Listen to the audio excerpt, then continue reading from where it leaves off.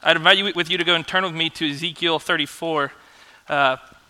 This is not a typical Christmas text because I don't get to do this very often. I wanted to do something a little bit more unique, and so I thought, let me do a Christmas text I've never heard before.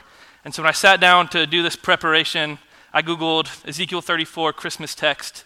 And when you know it, the very first Google response was a sermon from Ligon Duncan during the Advent season. So while I thought I was being unique and I thought I was doing something not often done, someone had already done it much better than I will do this evening. But let me go and pray for us and ask God to bless the reading and the teaching of this evening. Heavenly Father, we do thank you for this, your Lord's Day. Father, we thank you for your word, and we pray that you would bless us this evening. Bless us as we read your word. Lord, would you bless me as I teach from it? Father, would these be your words and not my own? And Lord, would you guide us? Would you grow us through your word? And if anyone here, Lord, does not know you, if they've not placed their faith in you, Father, would you do a great and mighty work through this text this evening? So, Father, we love you. We pray that you would bless this time now. We pray these things in Jesus' name. Amen. Now, where we find ourselves in Ezekiel 34, I just want to give a little bit of a backstory since it is not often a Christmas text. We find the people of Judah right now in a very dark spot. They are in exile. Babylon has come through and they have conquered their land. The temple has fallen. Jerusalem has fallen. And the people are now in exile. They've also lost their Davidic royal line. The line of David has been snuffed out and has been killed. And God's people find themselves scattered between the foreign pagan land of Babylon and the small remnant who remain behind. This is a very dark time in the history of Judah and the history of God's people. But in this dark hopelessness, God has raised up a prophet. He's raised up the prophet Ezekiel, who's going to bring a prophecy from God to the people of Judah about the hope of the Messiah. Now we are going to go ahead and read our text, Ezekiel 34, verses 23 through 25. So I invite you to turn with me there. You can find it on page 722 in your Pew Bible. Ezekiel 34, verse 23. And I will set up over them one shepherd, my servant David, and he shall feed them. He shall feed them and be their shepherd. And I, the Lord, will be their God. And my servant David shall be prince among them. And I am the Lord. I have spoken. This is God's holy, inerrant, and authoritative word. Thanks be to God. Now, as I read this text, I was thinking about shepherds. Shepherd comes up a lot. And if you want to get a glimpse of maybe what it might be like to tend sheep, and I say this with love to our middle schoolers, I'd invite you to observe a middle school youth group. Very much so is it like herding sheep and tending to sheep. In fact, the most stressful part of my Sunday afternoons is as we journey from the Family Life Center to the bridge. It's only about a block and a half, but we know what lies in the middle is this road to go from one side of Lady Street to the next. And as I love working with middle schoolers, they very much are like wandering sheep running around and need guidance.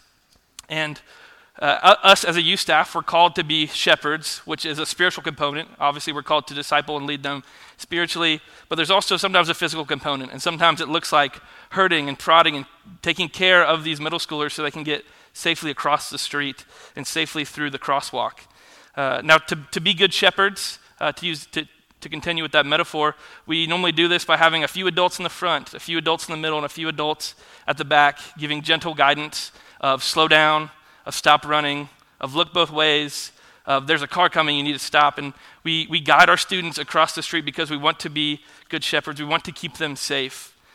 Now, if we were people who did not care, if we gave no direction at all during this time and simply allowed the students to run around, we would definitely be inviting in disaster.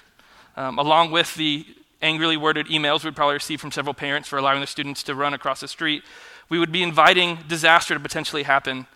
But if we were even worse shepherds, we wouldn't just not care and not give them guidance. We would drive them directly into traffic. And that is completely the opposite of what we desire to do. We want to grow our students not only in their faith, but we want to keep them safe for the hour and a half that the parents have entrusted them to us. And so the people of Judah, we will see, have been led by some bad shepherds. Just as we seek to take care of our students and be good shepherds, and bad shepherds would neglect, the people of Judah have been led by bad shepherds, and they followed along as the kings and the rulers have led them astray. Despite the warnings of the prophets, the people of Judah have been led astray, and now they are undergoing God's judgment, which shows itself in this exile. They've invited in disaster, which has brought along with it God's judgment of the loss of their homeland, the loss of their royal line, the destruction of the temple, and they're left without much earthly hope at all. And these are because of the failings of these bad shepherds who have led them astray, who have led them into danger. But this is not just on the shepherds themselves, it's also on the people who followed them there willingly. And so tonight, as we look at this passage, I want us to see two things. We see one, a warning from the prophet Ezekiel, and then we see a wonder as well. So first in this passage, we see a warning. If you look back with me to verse 3 of this chapter, we see the prophet Ezekiel bringing warnings against these bad shepherds of Israel and against Judah. And he gives some descriptions of what these bad shepherds look like. They were self-serving leaders who ate the fat, clothed themselves with wool, and neglected the weak.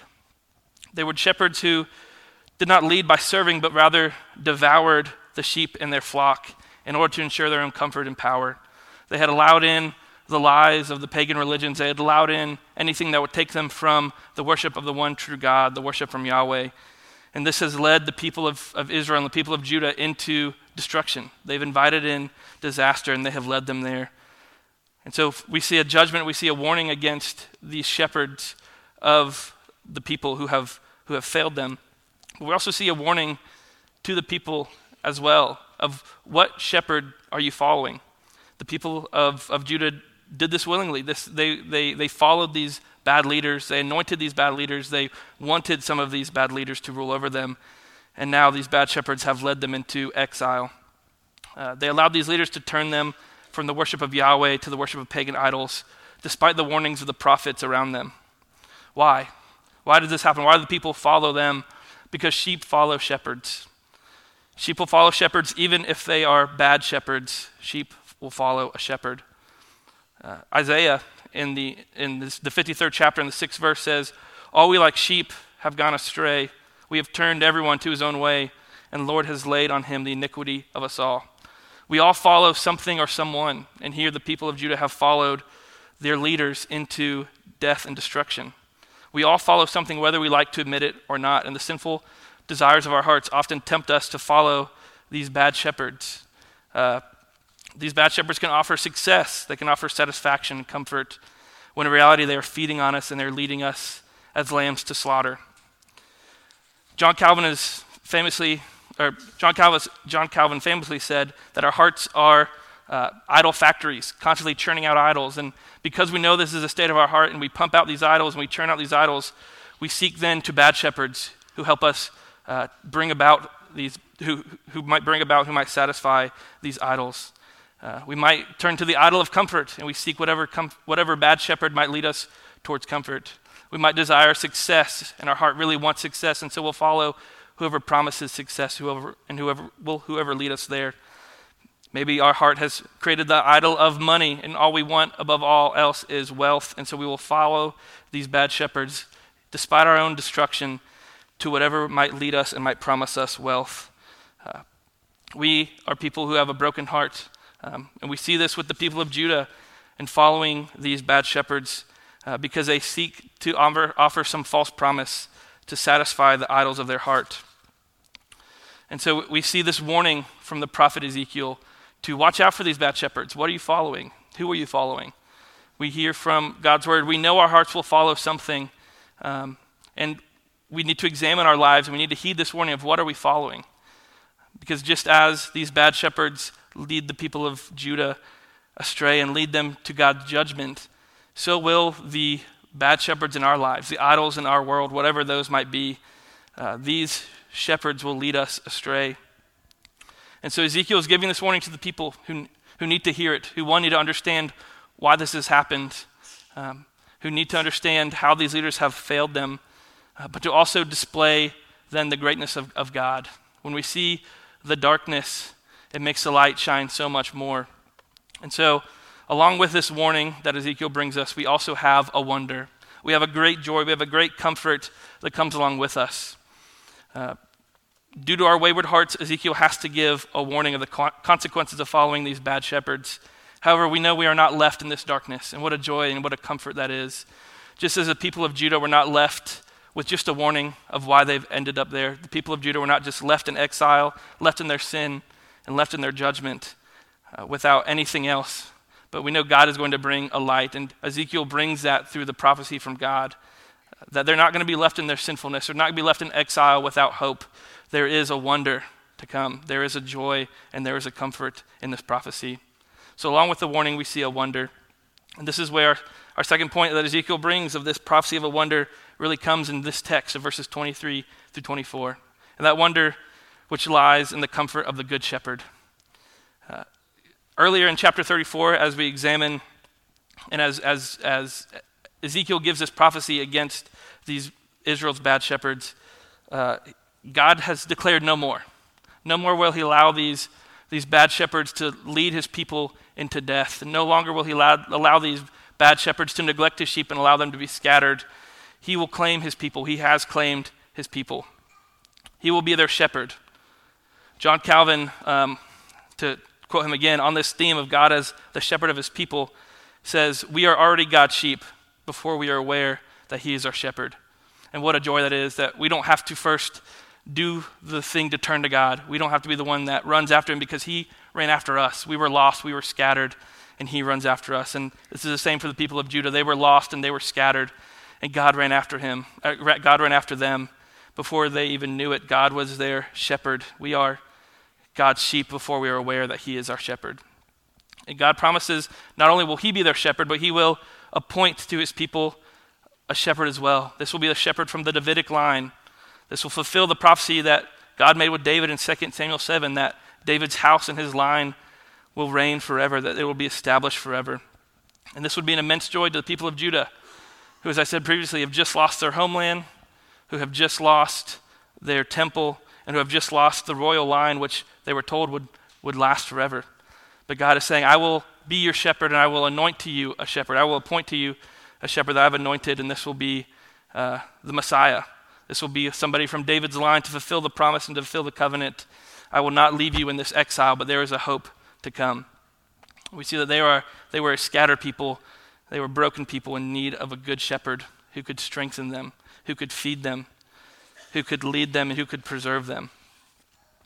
They were people in need of a great shepherd who was the complete opposite laid out in verse 3, who would not neglect them, who would not feed on them, but would feed them. Dr. Duncan, in this sermon I mentioned at the beginning, which again I urge all of you to listen to because he does a much better job than I will this evening. But he says, the difference we see between Israel's fallen shepherds and Judah's fallen shepherds and God's anointed shepherd is one seeks to use and abuse us while the other seeks to save us. One, as Dr. Duncan states, Israel's shepherds fed on the sheep, but God's shepherd came to feed the sheep. And this is the wonder that we have in this text this evening, that while the bad shepherds of the idols of our heart, the bad shepherds of this world, the bad shepherds of the failing leadership of whatever aspect of your life that may arise, God has come to eliminate these bad shepherds. God has come to guide us. While these bad shepherds will seek to feed on us, God has anointed a shepherd who will feed us, who will care for us. And Jesus preached the same message throughout the Gospels. We see in Matthew 20:28, Jesus says, I came not to be served, but to serve, to give my life as a ransom for many. And Jesus continues this metaphor of him being the good shepherd in John 10, declaring, I am the good shepherd. The good shepherd lays his life down for the sheep. This wondrous hope of the Messiah to come, of the good shepherd that God would appoint, we know is found through the birth of our Savior Jesus. It's what we celebrate this Advent season. And this is the wondrous hope. This is the wondrous sense of eternal hope that Ezekiel gives to those in exile, that there is a good shepherd coming who will not prey on you, who will not turn you away from the worship of Yahweh. There will be a good shepherd who will care for you, who will love you, and who will serve you, and who will lead you to me. And this not only we know is not just the hope for the people in exile, but this is our hope as well. The people in exile were scattered, they were lost, they were broken, without any earthly hope, but they had a promised Messiah that they could cling to. They had the promised Messiah who they knew would come one day. and restore them and would lead them and would preserve them. But again, this is not just a hope for those in exile. This is a hope for us today. This is a wondrous comfort that we can cling to. It's not just for the people of Judah, but it is for us, even this evening, in this Advent season. This is the hope of Christ. And while we are not a people living in exile per se, we are, as Christians, we are people who live in a foreign land. We live in this foreign, pagan land with death and destruction all around us. We live in a broken world. If you turn on the news, we see that so evidently, so clearly, that we live in a broken world. And some of us, even now, sitting in these pews, know what it's like to live in a broken world. You're feeling this brokenness so very deeply. And so while we are not people in exile, we are people in a broken land, in a foreign land that's not our home, and we yearn for a good shepherd. And so this is our hope as well, that we have a good shepherd who has the characteristics of the shepherd in Psalm 23, who cares for us, who leads us beside the still water, who restores our soul. Jesus, we know, Jesus is that good shepherd. Jesus, God incarnate, who came down from heaven and humbled himself by taking on a human form, born into a poor family in a lowly manger. Jesus is that good shepherd. Jesus, who would save his people from their sins by living a perfect life, only to be tortured, to suffer, to die, and to take the punishment for our sin. Jesus, he is that good shepherd who destroys these bad shepherds who seek to harm his flock. Jesus is that good shepherd that through the power of his resurrection gets rid of those bad shepherds, who says, these are my people. No longer will these bad shepherds, no longer will these agents of destruction be able to harm my flock. And so just as the people in exile needed the hope of the Messiah, the good shepherd who was to come, we cling to the same hope of the same Messiah who will return again. And so that is our hope in this Advent season, in this Christmas season. And I hope this is our hope all season long, all year long, that from now until we are with our Savior in glory, we cling to the hope of the Messiah to come. That despite the brokenness, despite the pain that we feel, despite being a people in a foreign land seeking to return home, we have this promised Messiah who will lead us to glory. Pray with me now. God our Father, we thank you for the hope that is found in this text, the hope brought to us by the prophet Ezekiel. Lord, a hope that was true thousands of years ago, Lord, and a hope that is true now, that there is a Messiah who has come once and who will return again. Lord, we have a Messiah, we have a good shepherd who cares for us, who tends to us. Lord, that is our hope in this Christmas season. Lord, that is what we celebrate during this time. And I pray that despite the noise of the Christmas parties and the commercials and the gifts and the presents, this would be at the forefront of our minds, that we celebrate the birth of your Son who came to be the hope of the world. And so, Father, we love you. And again, we pray that if anyone here has not turned to this good shepherd, Lord, if anyone here is still following these bad shepherds who are leading them to disaster, would you work in their heart? Would they not find rest until they see the wondrous hope that comes from your Savior, that comes from your good shepherd that you've anointed and appointed to us? So, Father, we love you. We pray these things in Jesus' name. Amen.